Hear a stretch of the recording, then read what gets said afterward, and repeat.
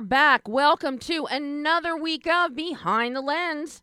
I'm Debbie Elias, film critic, creator, and host of Behind the Lens, where we go behind the lens, below the line with the movers, the shakers, the film and TV makers. And we talk to the producers, the directors, the writers, the actors, the cinematographers, the costume designers, production designers, sound mixers, sound editors, composers, film editors, you name it, we talk to them. Authors, hosts,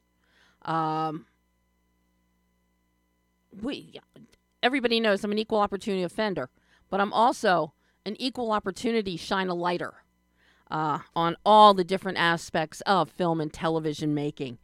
And very excited about today's show because, as we all know, we're counting down to TCM Film Festival, my favorite event of the year. TCM Film Festival is next week, April 21 through 24, in the heart of Hollywood again. TCM Film Festival headquarters is Hollywood Roosevelt, with screenings, over 100 screenings throughout the festival, plus special events will be at the TCL Chinese Theater, the Chinese Six upstairs, at the beautiful and gorgeous Hollywood Legion Theater at Post 43, El Capitan, of course, and not to be missed are some of the poolside screenings at the Hollywood Roosevelt Hotel. But we're going to talk more about TCM in just a minute, and you're also going to get to hear my exclusive interview with Dave Karger, one of TCM's illustrious hosts, who will be at the festival next week.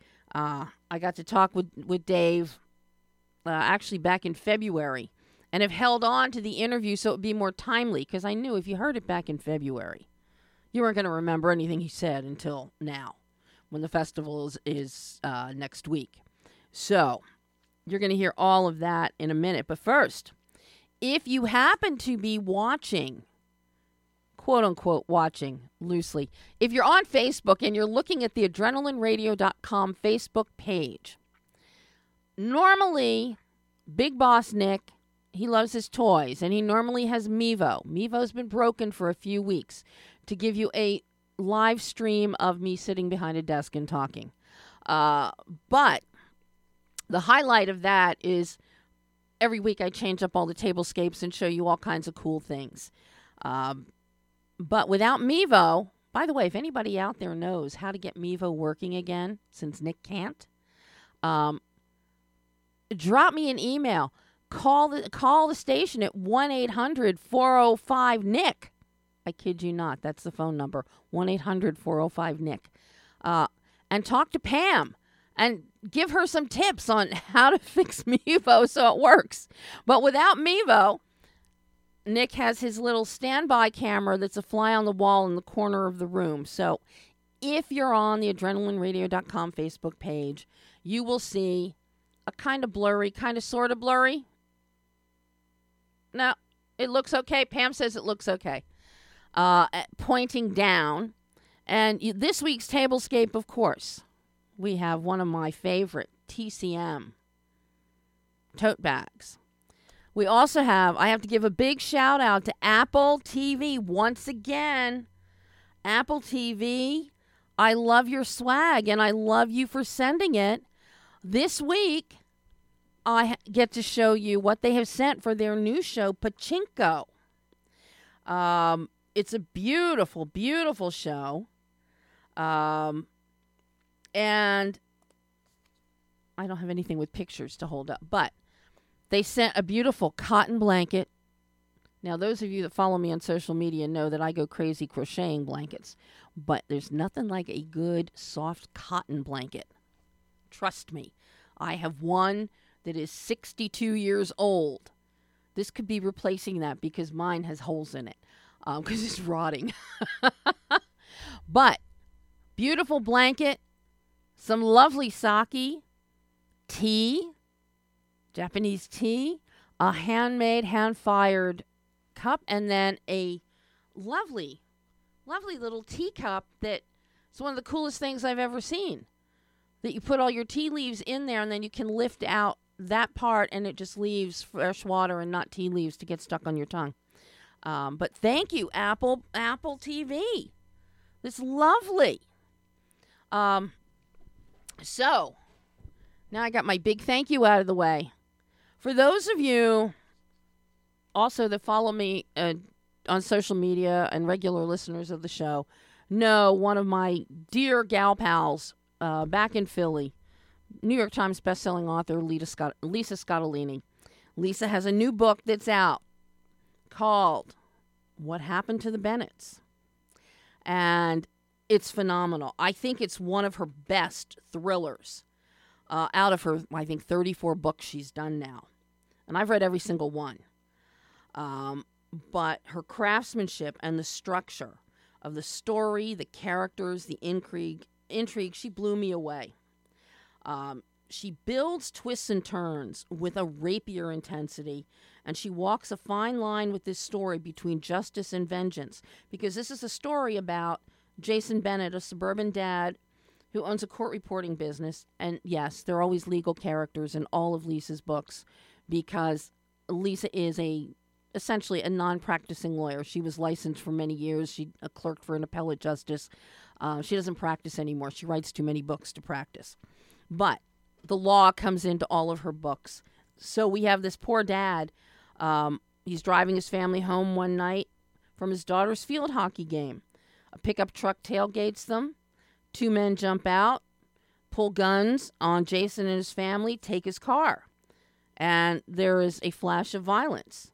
The FBI then shows up later that night, and they tell Jason that the carjackers are members of a dangerous drug trafficking organization. And he and his family are now in danger. FBI recommends they enter witness protection right away.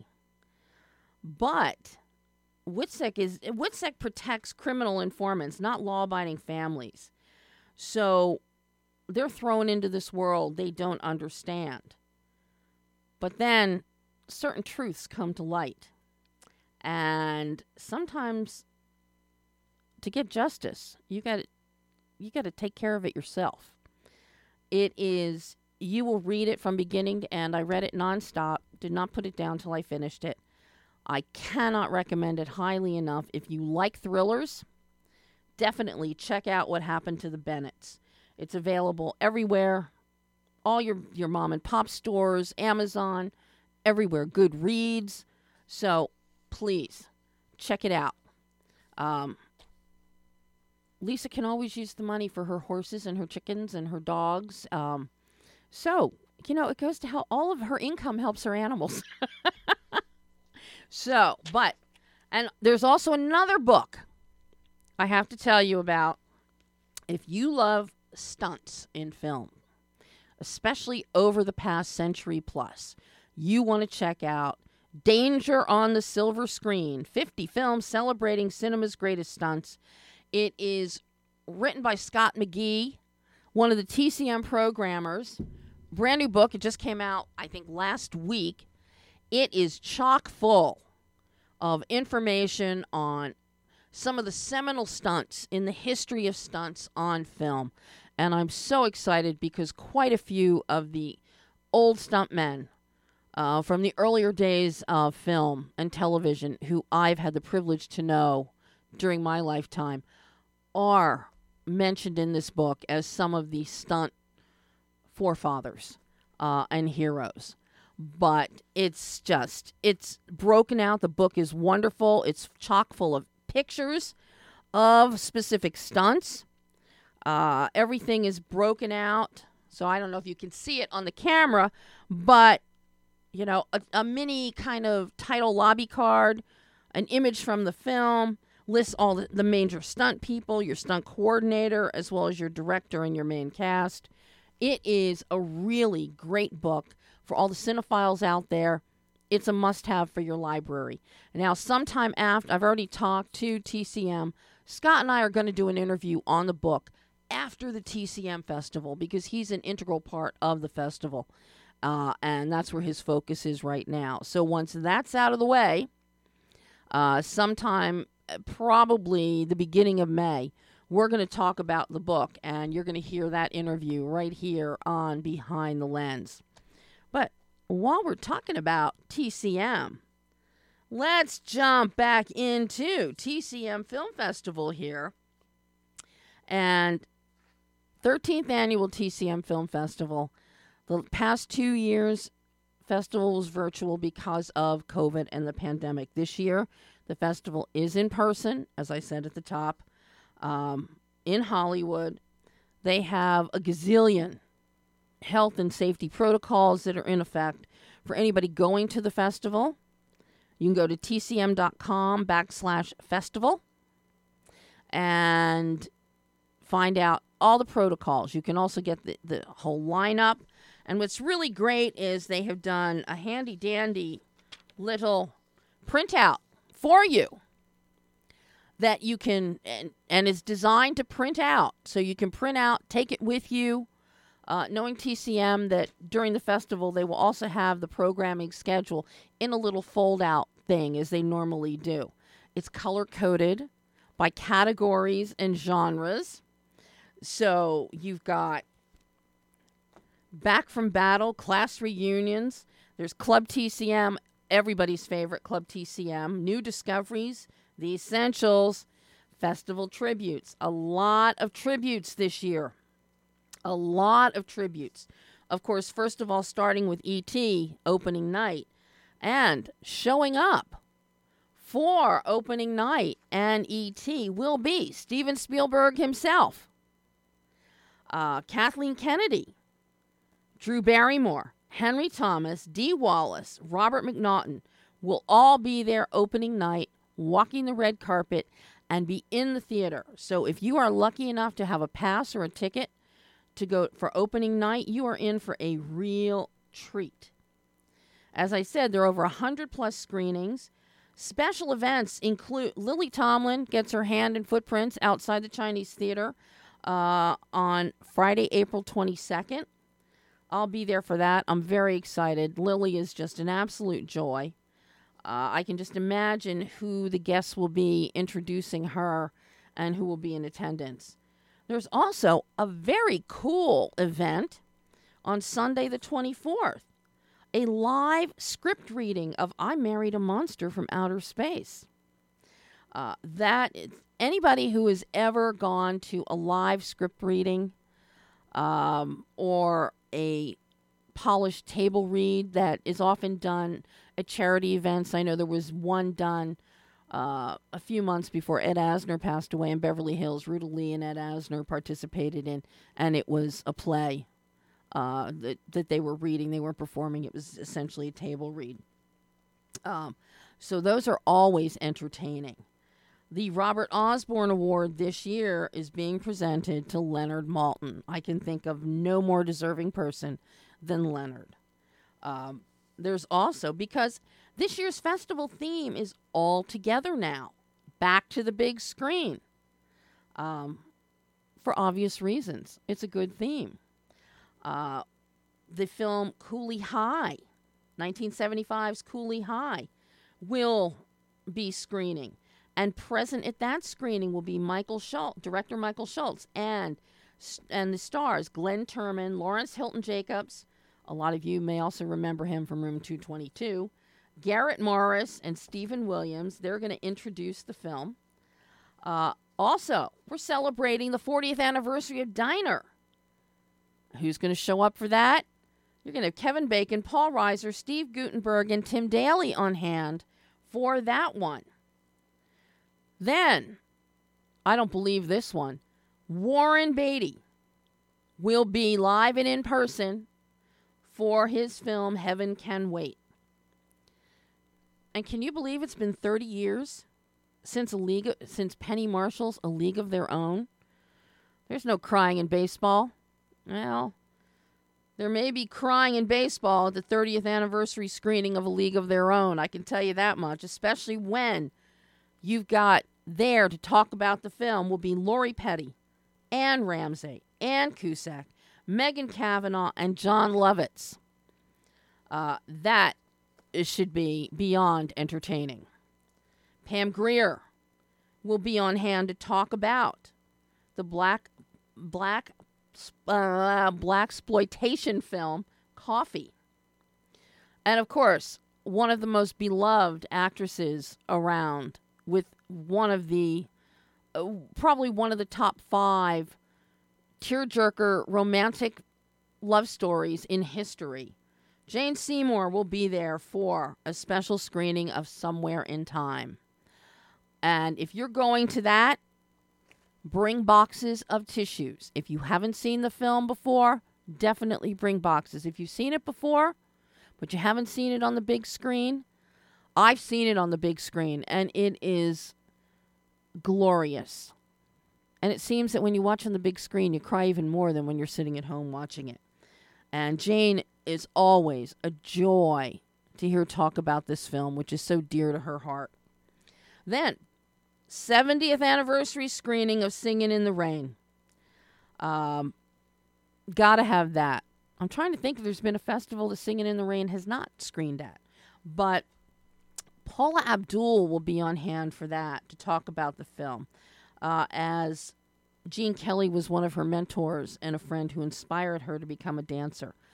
I personally I haven't heard. I'm holding out hope we might see Gene's widow, Patricia Ward Kelly, again. She has come to TCM festivals before.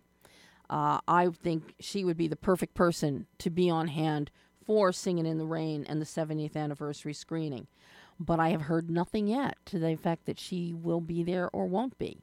So my fingers are crossed that Patricia shows up. Eileen Quinn will be there for the 40th anniversary of Annie.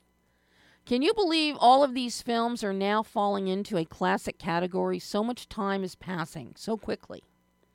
Margaret O'Brien, a beloved classic film star, probably best known as Beth in Little Women.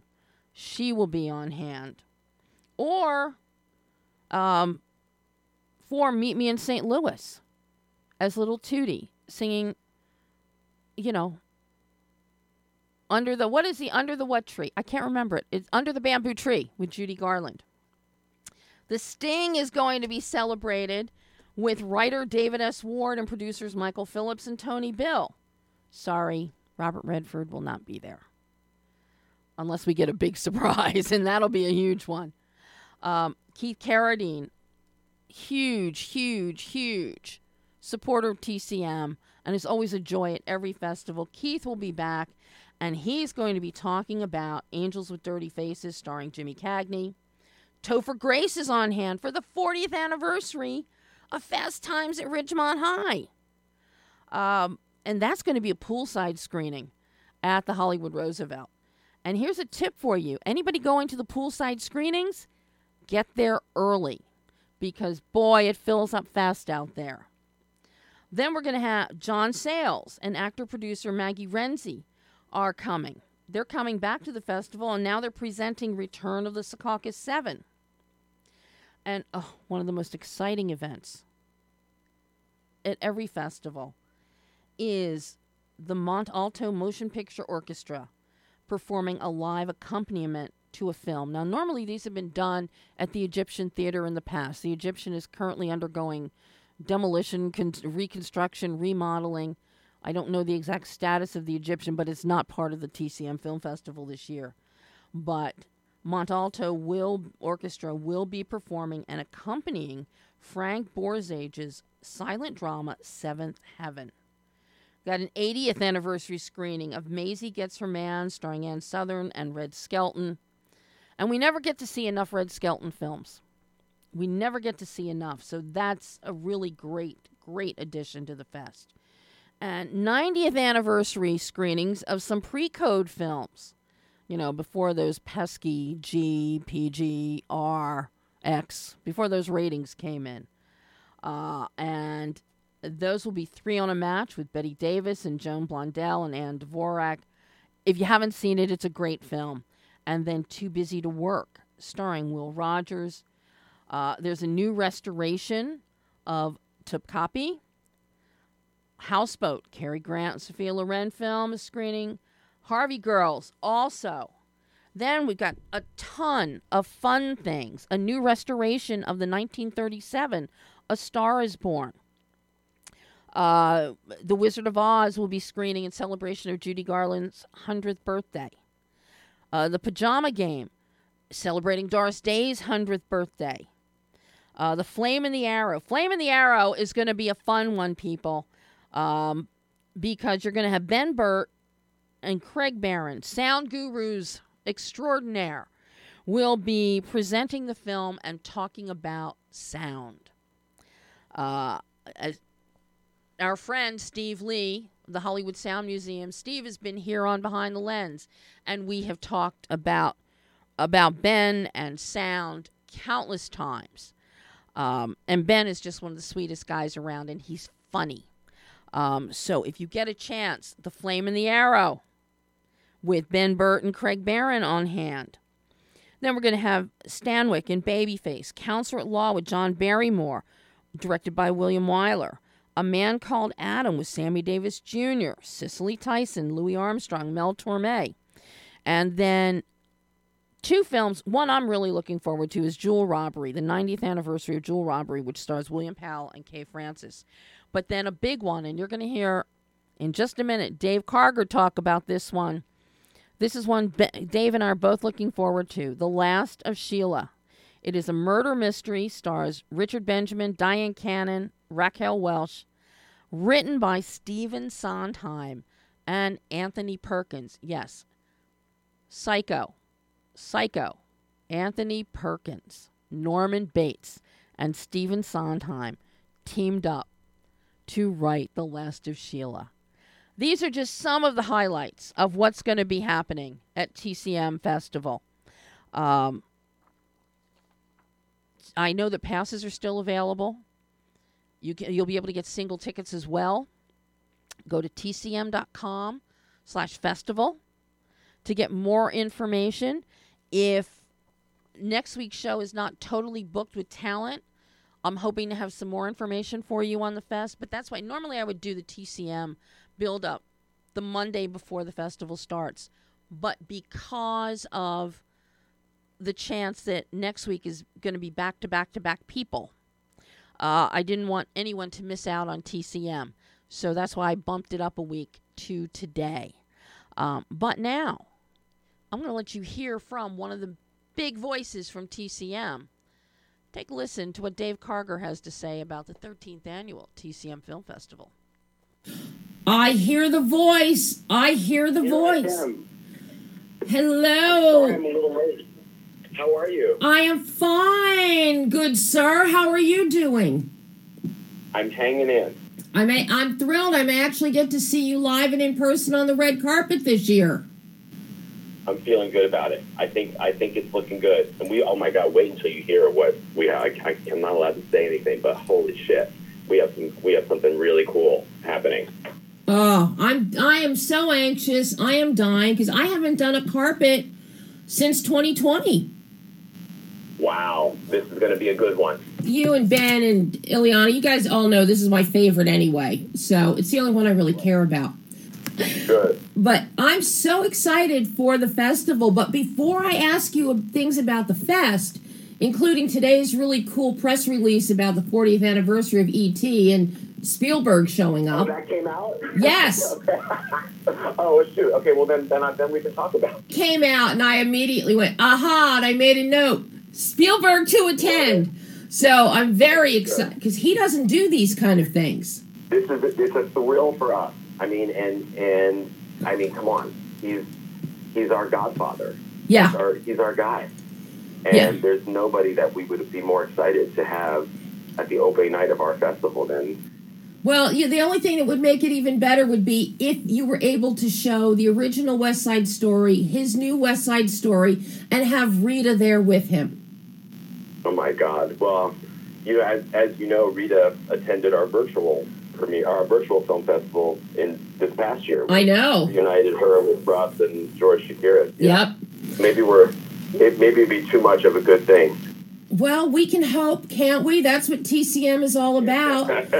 The dreams, the movies, the dreams of which stuff is made.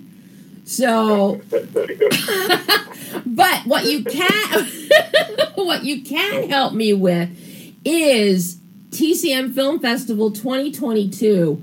I know we're still in the early stages of announcements, I love what I'm reading and seeing so far. Some of these films this year, some great anniversary films again. Pajama Game, Doris Day's 100th birthday, Jewel Robbery that I haven't seen in forever. 90th anniversary of that. The one I'm really excited about, The Flame and the Arrow, and Ben Burt and Craig Barron presenting and doing some kind of presentation, because that one, I believe, if my history is correct, that is the film that really helped take off the sound of an arrow. Well, yeah, and there is no one more entertaining than Ben. Than those guys. When I watched them do their Raiders of the Lost Ark presentation, and they were just phenomenal. They're so fascinating. They're so good at kind of presenting these things in layman's terms, if you will, and they're just great. So we're so happy just to have them do anything. I'm excited for The Last of Sheila. I'm very excited about that, and also A Man Called Adam. Yeah. The Last of Sheila, though, Stephen Sondheim and Anthony Perkins. This I don't think has even aired on TCM before. No, it has. It has. I've actually introduced it, but it's the kind of movie. It's a little campy, so to see it with a big old crowd is going to be fascinating. And I know that like the really great fans are going to be there for that one. Well, the cast in itself is just. I don't care how campy it is. The cast makes it worthwhile. I mean, Richard Benjamin, who's also going to be a guest at the fest, Diane Cannon, Raquel Welch. I know. Some real gems, but, you've got A Man Called Adam, which is such an underrated film, and it is so significant in the grand scheme of films. And to see that, I think, is great. Also, Counselor at Law, and, we've got The Sting. But the A Star Is Born, that new restoration, that's also exciting when they can find something like that is going to play so well on a big screen. I think that's what's really special about the festival, is that when our programmers are able to locate or help with a new restoration and bring a beloved film back to the big screen in a way that feels new to even the most diehard fans. And then, of course, I'm sure Lily Tomlin will be there. Yes. We're going to give our Robert Osborne Award to Leonard Maltin, who I get to co-host with all the time, and he's one of my absolute favorite people. There's a lot of great people that we're going to be giving tributes to, so that's very exciting too. I think Alice needs a co-Robert Osborne Award along with Leonard. What a great idea! I think Alice needs one. Curious, Dave, how is the loss of the Egyptian this year impacting the festival in terms of the number of screenings? Do you know? I don't know, but I think that we have this newer venue, the Post 43, which I think if there is some slack to be picked up, I'm sure that can help it. And we still have the Chinese, and we still have the multiplex, the Chinese. So I think we're pretty covered as far as great venues are concerned. Well, and, not having the Egyptian, a lot of people complained about making the walk and doing it timely, and it was forcing them to make choices. So now that walk, you're not going to have that walk to make. So there you go. So we all have to eat less. As Margaret O'Brien has always said, there is nothing better than a movie theater hot dog. So as long as they're stocked on hot dogs and popcorn, we're good. Good. Okay, I like that. I like your attitude. Are there any big films that you're looking forward to with this one, or big events? At the festival? Yeah. Yeah, I mean, for me, it's I guess it's the stuff, not to repeat myself, Debbie, but it's the stuff I've already mentioned. It's honoring Leonard Maltin, who is just such a friend of the channel and such a hero of mine. It's, having Lily Tomlin there, who not only is such a fabulous performer, but behind the scenes helped get a documentary like The Celluloid Closet made. And she helped raise money for it and did the narration. And then, as I said, Last of Sheila, I'm so there. I want to witness that with like a real fun audience, and I think that's going to be a special moment. I mean, I'm dying for that. I really have to make sure that I see that one with an audience during this fest. That's one I'm looking for. That one, and I think Jewel Robbery are probably my two biggest ones that I'm looking for. And of course, then sitting there to listen to Ben and Craig regale us as usual. Yeah, you can't miss out on that. But how would you sum up the meaning of the TCM Film Festival for you, Dave? What does this festival mean to you? I love it because it's an opportunity for us as hosts to get to know some of the most enthusiastic TCM fans and viewers that we have. This and the cruise are really special for us because, you know, we're most of the time we're in Atlanta in the studio with our wonderful crew, but it's, 10 or 12 people. And this is a chance for us to, really get a sense of what the TCM fans love to see and what they want to talk about when they meet us, and just to witness their enthusiasm for these movies firsthand. The other thing that I love, and I don't know for a fact, and I'm sorry, I hope this happens, I love it when, and I don't know, maybe with COVID it's not going to be possible, but I love it when we show a silent film with a live orchestra. So anytime that we can do something like that, show a nitrate print, show a restored, or have something like that with the live orchestra, that to me is really the thrill of it. And of course the special guests that we are able to bring, get to do these kind of public appearances and meet with the fans. So that's exciting for us. I am so there and looking forward to it. I had my press credential application in within 15 minutes of the announcement a few weeks ago. Oh my God, Dave! As always, because I know you got a packed day, I have a packed day. Good. It is such a joy to talk to you. We will definitely get to do it in live, in person, face to face, or mask to mask on the carpet. All right, see you then. And that was Dave Karger, one of the faces and voices of TCM. And Dave will be introducing a lot of stuff at the festival. And he will be there opening night on the red carpet. And at the point of our interview, he was hoping that there was going to be a live orchestra. And as I said before my interview with Dave, yes, that is confirmed. There will be a live orchestra for a silent film, which is always, if you've never experienced it, if I had to tell you one thing at the festival to see, if you can only pick one thing for the experience of a lifetime, having a live orchestra playing with the silent film, that is something you will never forget. It is phenomenal. All right, so TCM Film Festival next week, April 21 through 24, Hollywood Roosevelt headquarters, TCL Chinese Theater, El Capitan, Post 43. Be there, but go to tcm.com/festival to get all the ticket information, pass information, schedule information, health protocol information. It's all there. So, I'm so excited to switch gears right now and welcome this incredible creator, executive producer, and writer, Miranda Kwok. Miranda, oh my God. I am so thrilled to have you on the show. Hi, Debbie. So thrilled to be here with you.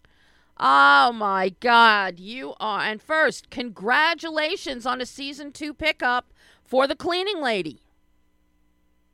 Thank you so much. I know, it's so exciting.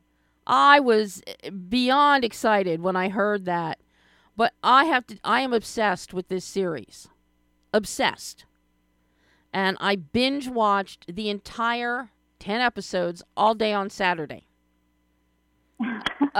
Again, because I had seen some of the episodes. I couldn't see all of them, but I sat there and I binge watched all 10 episodes on Saturday.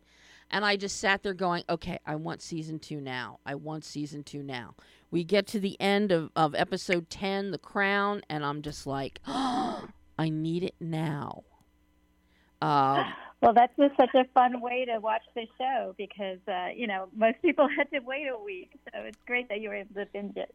Yeah, because, and that's, I grew up in the days of where you had to wait a week for your shows, for the next episode. But that's one thing about a series that is as addictive as The Cleaning Lady. And you've got so much happening. It's like it ends and you immediately want to see what happens next because you are so good at crafting characters and putting all of the dynamics together. You have a lot of themes happening here. You have something for all different walks of life situations. You've got hot button topics. You've got some fun happening in here, too. I mean, who doesn't like seeing Vegas? Unless it's taking all my money. But you just... It's phenomenal.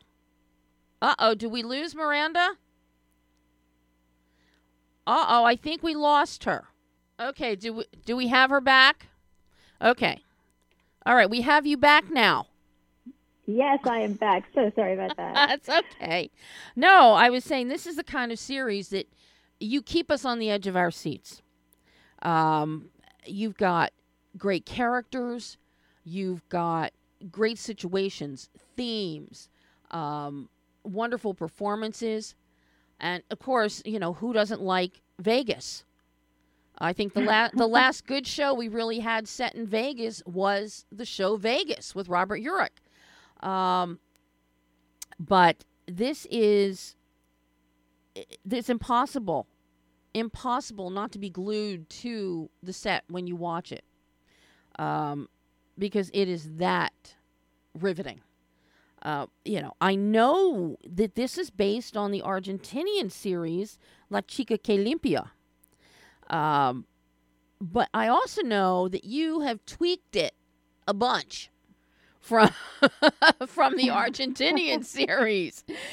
Talk to me about this process, Miranda. What was it about La Chica que Limpia that appealed to you, that made you think, yeah, I can do something with this and retool it for an American television audience? Yeah, I was really inspired to retool it in a way that, told the story from the lens of an undocumented immigrant. So taking the aspect of her being a cleaning lady, but that she wasn't always a cleaning lady, that she was a doctor in her country before she came here. But like many immigrants, she wasn't able to, work her profession because her credentials don't follow through. So it was a way to, tell the story from a different lens, a different standpoint, and yet hit a lot of social issues surrounding immigrants and undocumented people today. And, really shine a lens on that and bring out the humanity of the character and really try to bring empathy and compassion towards somebody who is simply struggling to do the best for her child, to save her son. And, that's a really a universal theme that I think that so many people can relate to. And so when they see this journey of hers, that they can empathize, they can be compassionate towards her because of that journey. Well, and it's not just our we'll call her a heroine. She truly is in many respects. Toni, beautifully played by Elodie Yung, is a heroine, but it's not just her perspective that we're seeing. Number one, the fact that she is a Southeast Asian woman. This is something we don't see on screen. So you step up. You're not just looking at illegal immigrants and those type of situations. You take us a step further. And Toni is a Southeast Asian woman. Not the typical Hispanic that you would expect. And I think that opens you up with more cultural issues.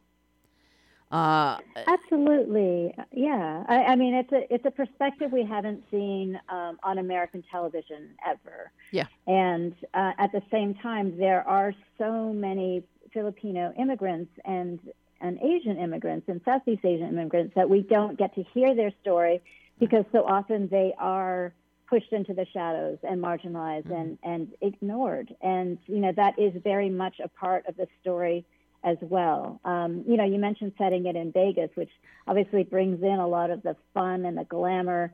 But, Vegas is a city of dreams and hopes and wealth. And yet there's so many people who are holding up that city. Yeah. The people who are the workers and the underclass and the unprivileged. And so it was really about trying to shine a light on these people and just showing, again, the humanity of these people, and just show that, no matter what job you hold or what background you have, what country you're from, everyone deserves the same kind of dignity and respect as everyone else. And that is, of course, a huge theme of the show. Mm-hmm. And what's very interesting, what you also do is we have Adon Canto, who I have fallen in love with. Between this show and Agent Game, I think he's fabulous. I'll see him in anything. He plays Armand Morales, who is the right hand to an Armenian immigrant, Hayek, he's a mobster. He's got his own, gone are the days of Al Capone. It's not the Italian or the Irish. No, now we got the Armenian mob in here. We've got cartels popping up. But what's interesting is that the character of Armand, he is an immigrant. His father was a gardener, a Hispanic gardener. Hayek is an immigrant, an Armenian immigrant with his own culture and beliefs. And what's interesting is watching the dynamic that you've created between Armand and Tony when he initially hires her to clean up a mess. A hit. You got to call in a professional for those blood stains. But to watch them and see something that I think is really interesting is he is someone who has made good.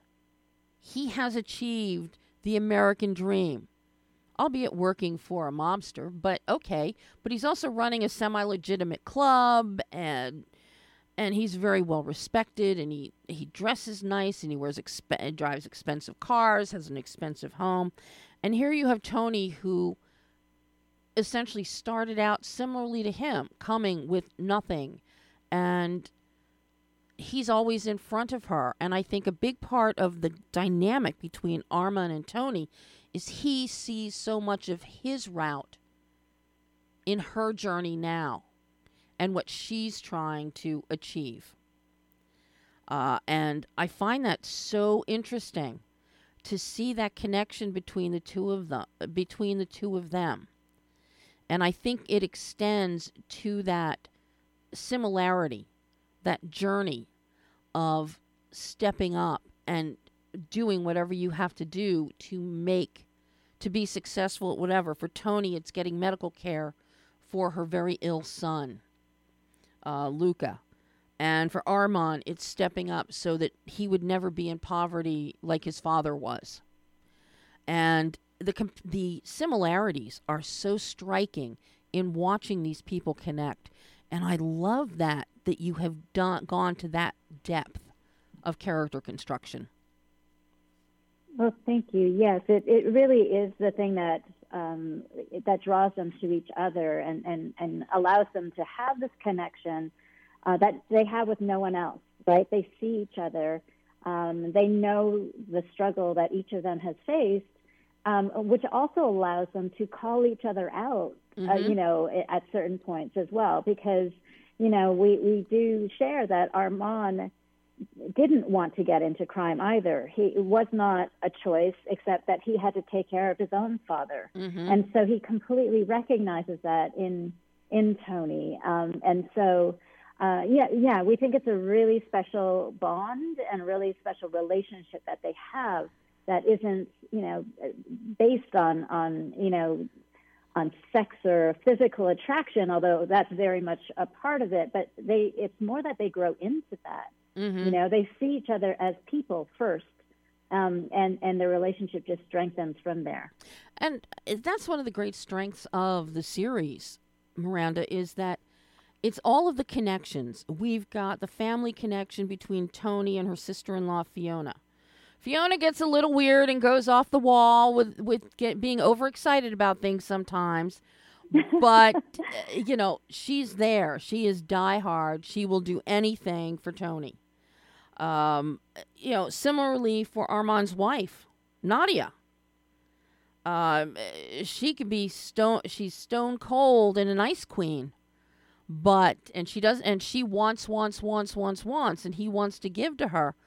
But she'll stand by him as he tries to do what he thinks is best to give her what she wants and to keep himself out of the fray of Hayek when Hayek gets cranky, shall we say, which he does.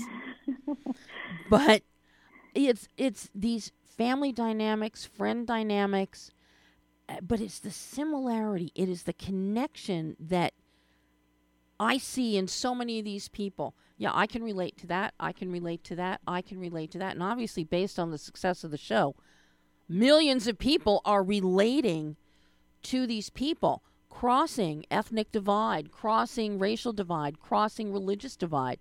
Because you even bring religion into this with Fiona and Toni and their Buddhist faith.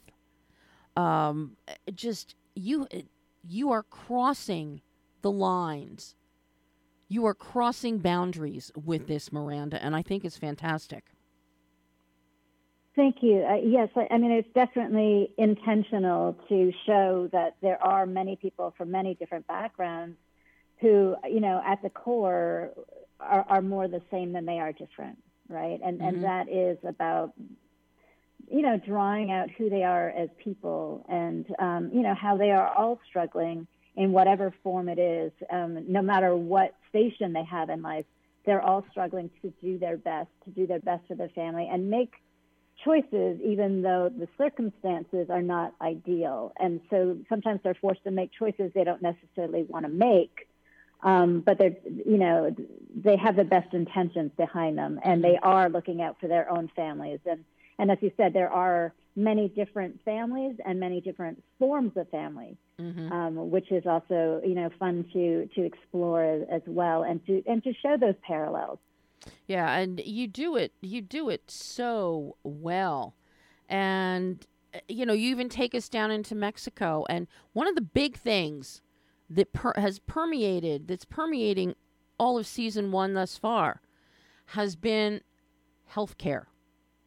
That's really Toni's driving force that sets her in motion to come to the United States is healthcare for her sick son, for Luca. And you show us, and this I have to commend your production team, your directors. You get 8 directors, 3 of which are women on the series. You've got 4 cinematographers, 4 editors. You've got a female cinematographer. You've got female editors. Very female-centric here. Yeah. But, you carry through. Healthcare is such a big issue in this country. And you, without hammering anybody over the head about it, you really have hit the nail on the head with a lot of the issues of the problems with our healthcare industry here in the United States. And I think it's about time that somebody really shows that and the challenges and the difficulties of getting care. And I think you've executed that beautifully. Oh, thank you. Thank you. I think it is absolutely an important struggle to highlight.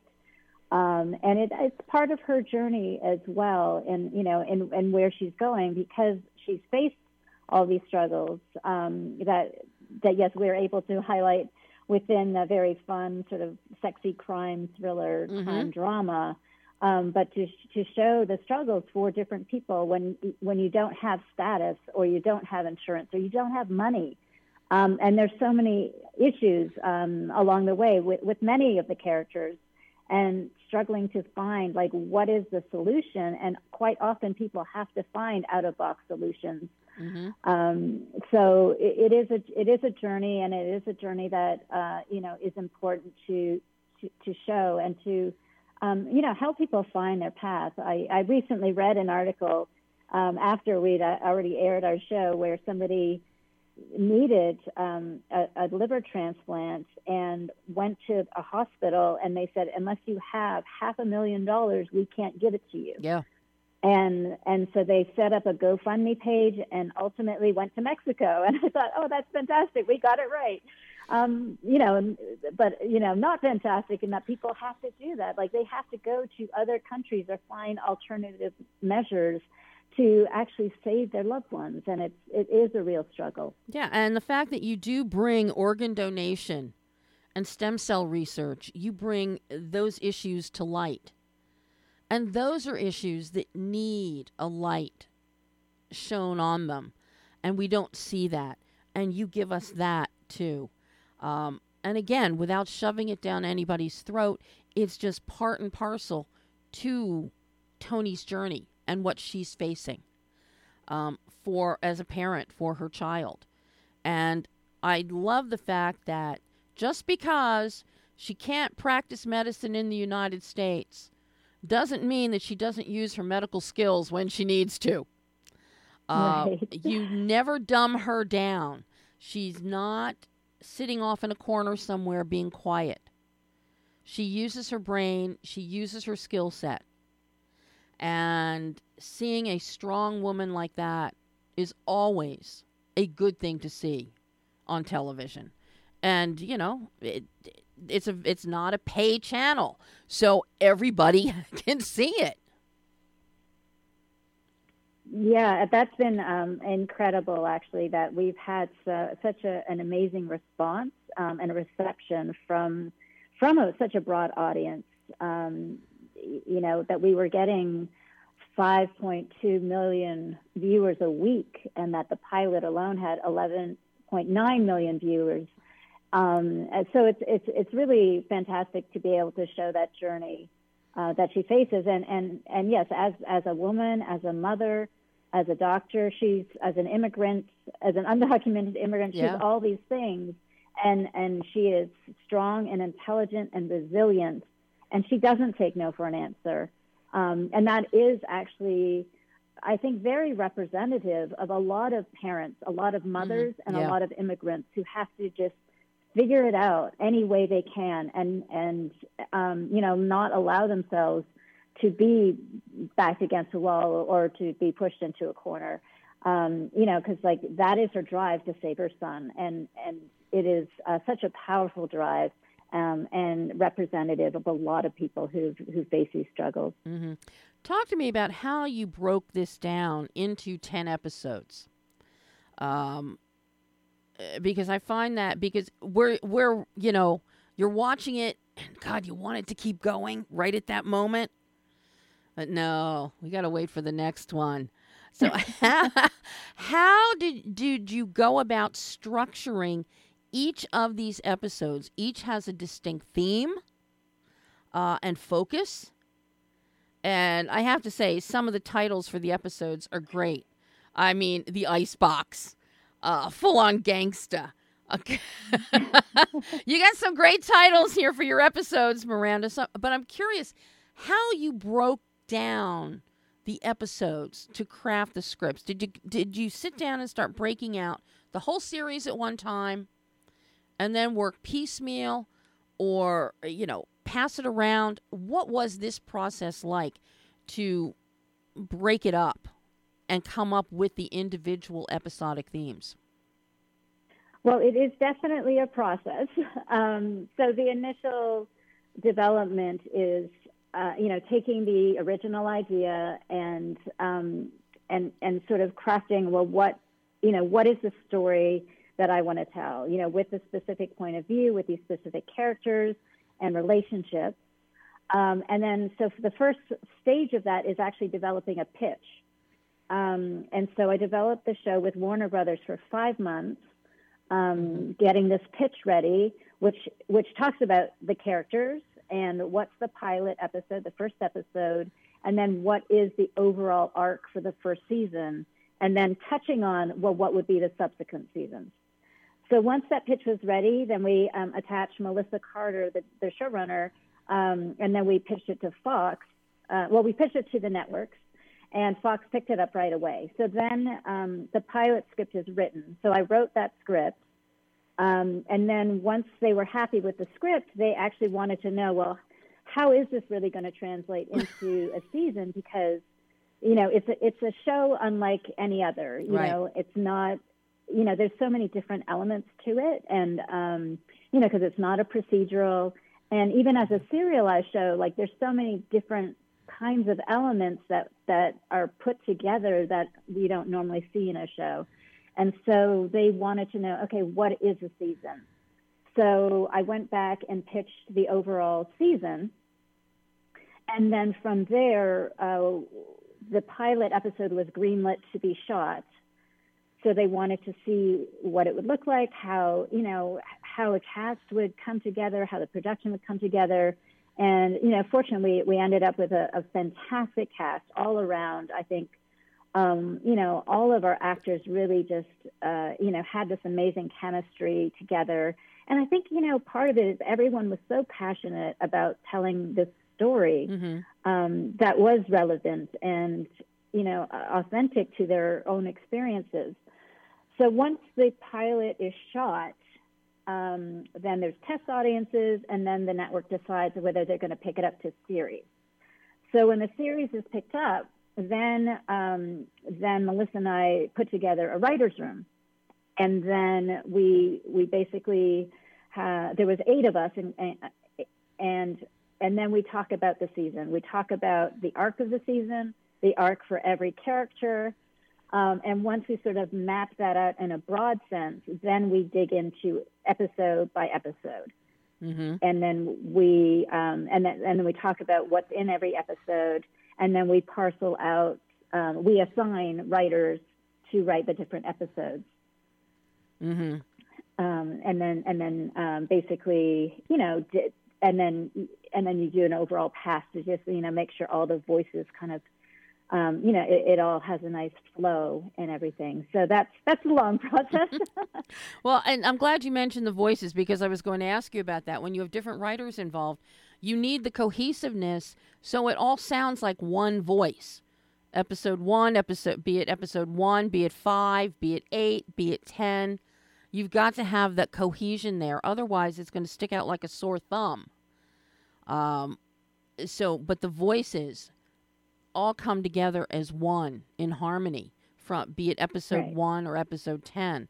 And I know that can be challenging, especially in an ongoing show like this. This isn't a show like a Bones or something where each episode can be a standalone for all intents and purposes. Each episode is dependent and reliant upon the previous one. So you really have achieved that harmony, that vocal harmony of the series. And you mentioned a very key part is your cast. In addition to Elodie and Adon, Oliver Hudson, oh my God, as Garrett, the FBI guy. He is so far removed from, possibly reality.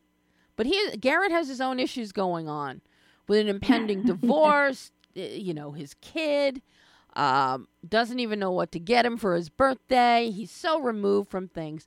And he always goes out of the box without thinking. So this is really interesting because everything that Toni does, she thinks. Very methodical. What Armin does, thinks. Very methodical. What Hayek does, thinks. Very methodical. Garrett kind of flies by the seat of his pants in many instances. Goes rogue. And Oliver Hudson is perfect in that role. Perfect. Yes, he is. Yes, he does tend to be more impulsive, and Oliver, yes, really brings a wonderful humor and charm. and energy to the role. He also brings the fact that he is a very dedicated parent. Mm-hmm. And so, we were already building the character to, because we don't often see, usually when we have FBI guys, they're very separated from their families. Yes. And, it's all about the job. And we wanted to differentiate and have him, be really struggling with his family and show that aspect of him. And that aspect is, again, something that relates to Tony, where he's dealing with his family in his own way. So that's that care and passion for his family is something Oliver himself brought to the role as well. Yeah, I mean, he's phenomenal in the role. And the fact that, as you said, he does bring some humor and lightness, because you do need some lighter moments in a series like this. It can't all be, not so much doom and gloom, but it can't be all about, this is it. This is just single narrowed focus. You've got to have something that lets you breathe and lets the show breathe. And that's exactly what Oliver does. And you even and your casting of Luca, Sebastian and Valentino LaSalle, the twins. What a scene stealer. Boy, oh boy, yes. Miranda. You can't help but fall in love with them. And they're so precious. They're so lovely on set as well. It's obviously their first experience. Their parents are lovely. All around, it's such a great family to work with. But both of them, they each bring a little different quality as well. So it's really fascinating to watch them work as well. And then Sean Liu, who plays Fiona's son, Chris, I love his arc, and I love what Sean does with it. Because we see him as, I don't care, I'm not going to listen, I'm going to lock myself in my room, typical teenager.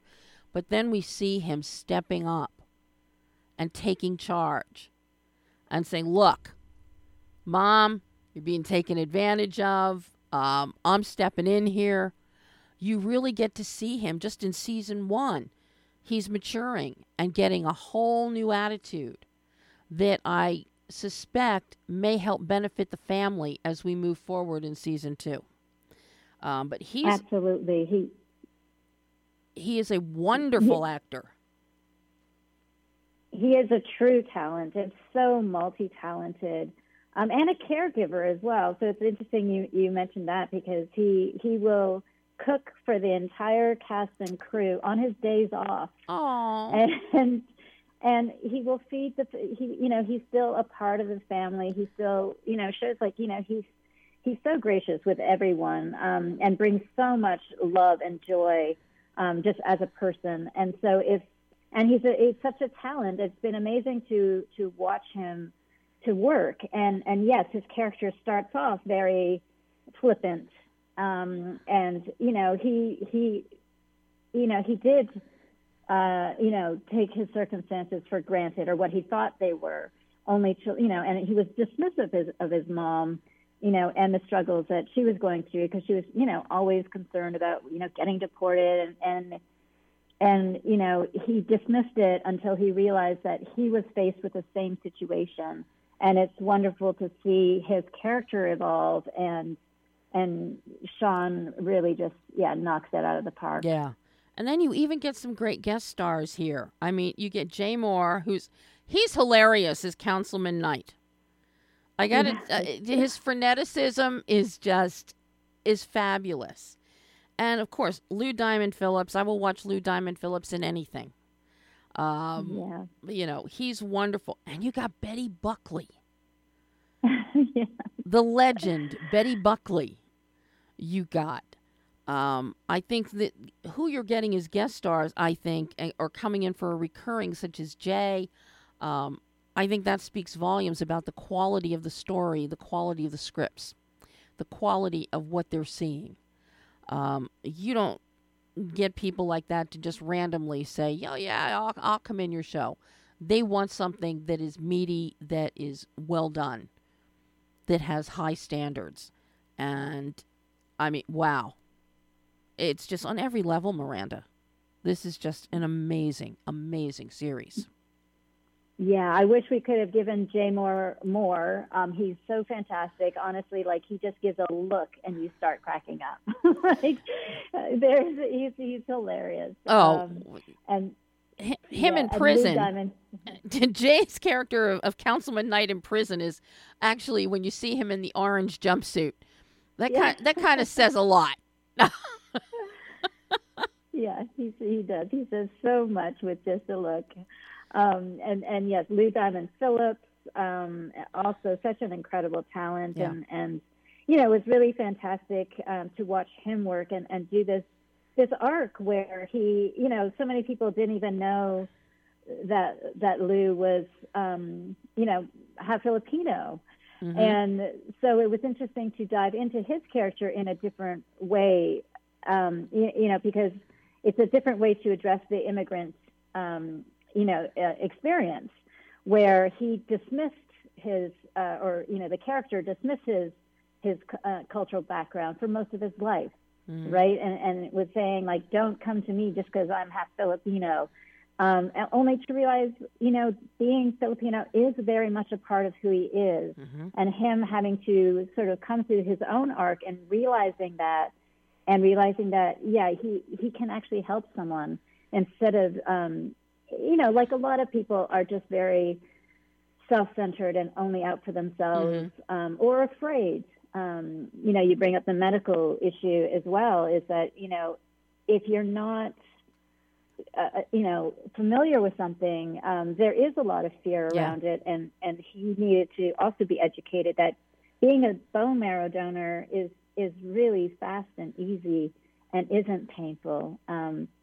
It used to be, but it's not the process that they use now. And so, I think that was just such a fantastic storyline to showcase the struggles of people, and also the reality that more than 50% of people who have actually signed up to be potential donors, when they're called upon, change their mind. More than 50%. And they do that because they get busy or they get scared or for whatever reason, and they don't realize they may be the only person out of 30 million potential donors, and that they could save a life, and that by walking away, they're taking away somebody's opportunity. So, he really told that story, helped us tell that story in such a fantastic way. I've got to ask you, because we are just about out of time here. Of course, we ran over. I always run over. Annie can tell you that. I always run over. But I've got to ask you, is there anything that you can tell us about the direction that season 2 is going to take? Yeah. We touch upon the healthcare issue. And, as I was developing the story, I've always wanted to do a female Breaking Bad. But when I dug into this character, she's so different from Walter White, who took who went down like a dark downward spiral. And Tony is such a different person. She is a doctor. She's a mother. Her motivations are so different that, the kind of crime that she would go into wouldn't, she's never been going to be cooking crystal meth. No. And so, right. And so I really had to ask myself, what would she do that is true to her character? And the answer is that she has gone through this struggle with the healthcare system, that she realizes that she can do good by helping people in her similar predicament who are undocumented and uninsured or impoverished, and help provide medical services for them. So it's something that we dropped into episode 10. You sure did. And as this is, this is the path that she is going to take, where she is going to be breaking the law, but for all the right reasons, which is very much what she was going through in season 1 as well, is, is, it may be considered wrong, it may be illegal, but her heart is in the right place, and again, doing the wrong thing for all the right reasons. And see, that leads me to now wonder with season 2, is Garrett going to step up, and could he end up being a white knight to help her navigate the illegalities? Could be. That's, I mean, with episode 10, that's, the way that thing is ending for episode 10. And that's exactly what I'm thinking is could Garrett be the person to help her navigate the illegalities? So I'm dying. And of course, I want to know what happens to poor Armand. I want to know what happens. And now we've got to worry about what happened to Luca. These things, you torture. You're torturing me, Miranda. There's a lot of reasons to come back for season 2. Oh, well, yeah, I'm coming back for season 2, without a doubt. But yeah, I really want to see Tony's story and the whole healthcare issue. I really am looking forward to seeing that expanded. And I can't wait to see what happens with Armand and where Garrett's going to come into play. Because obviously he's such an integral part now that he can't just disappear. And yes, and they've developed a real relationship of sorts together. Yeah, I mean, he stuck her in the trunk of a car trying to bring her across the border. He got caught doing it. You can't fault the guy, even though I didn't see any air holes in the trunk, but we won't go there. But, Miranda, this is so wonderful. I mean, we're coming hot and heavy into Emmy season, Emmy nominations. You are right there at the top of my dream list for Emmy consideration for The Cleaning Lady. This is first rate, Miranda. Oh, thank you so much, Debbie. That means a lot. I really appreciate your support, and obviously, you've thought a lot about this show, and I'm so happy all the themes and characters resonate with you. I just can't wait to see what happens to them all now. What horrid things you're going to do to them. But Miranda, thank you so much. I hope you will come back on the show again, be it to talk about season 2, be it to talk about a hopeful Emmy nomination down the line. But please come back anytime. Absolutely. I would love to chat again. Miranda, thank you so much. And everybody can catch up with The Cleaning Lady on Fox. You can watch it. If you have Spectrum cable, just go and do search for The Cleaning Lady and can sit there and binge all 10 episodes. Or you can watch it online. Lots of ways to get caught up before season 2. Yes, it's also on Hulu as well, all episodes. Well, no one has an excuse to not see it. So, Miranda, thank you so much. And I can't wait till the next time. Thank you, Debbie. Thanks, Miranda. Take care. Bye-bye. Goodbye. And that was Miranda Kwok, the creator, executive producer, writer of The Cleaning Lady. See it. It is a fabulous show. So you can see all 10 episodes now. You don't have to wait for episodes. You can see them all now. That is all the time we have, more than all the time we have. TCM Film Festival, the 21st. Go to tcm.com/festival to get ticket information, single ticket information, pass information. Don't forget, you want to read something great, pick up Lisa Scottolini's What Happened to the Bennetts.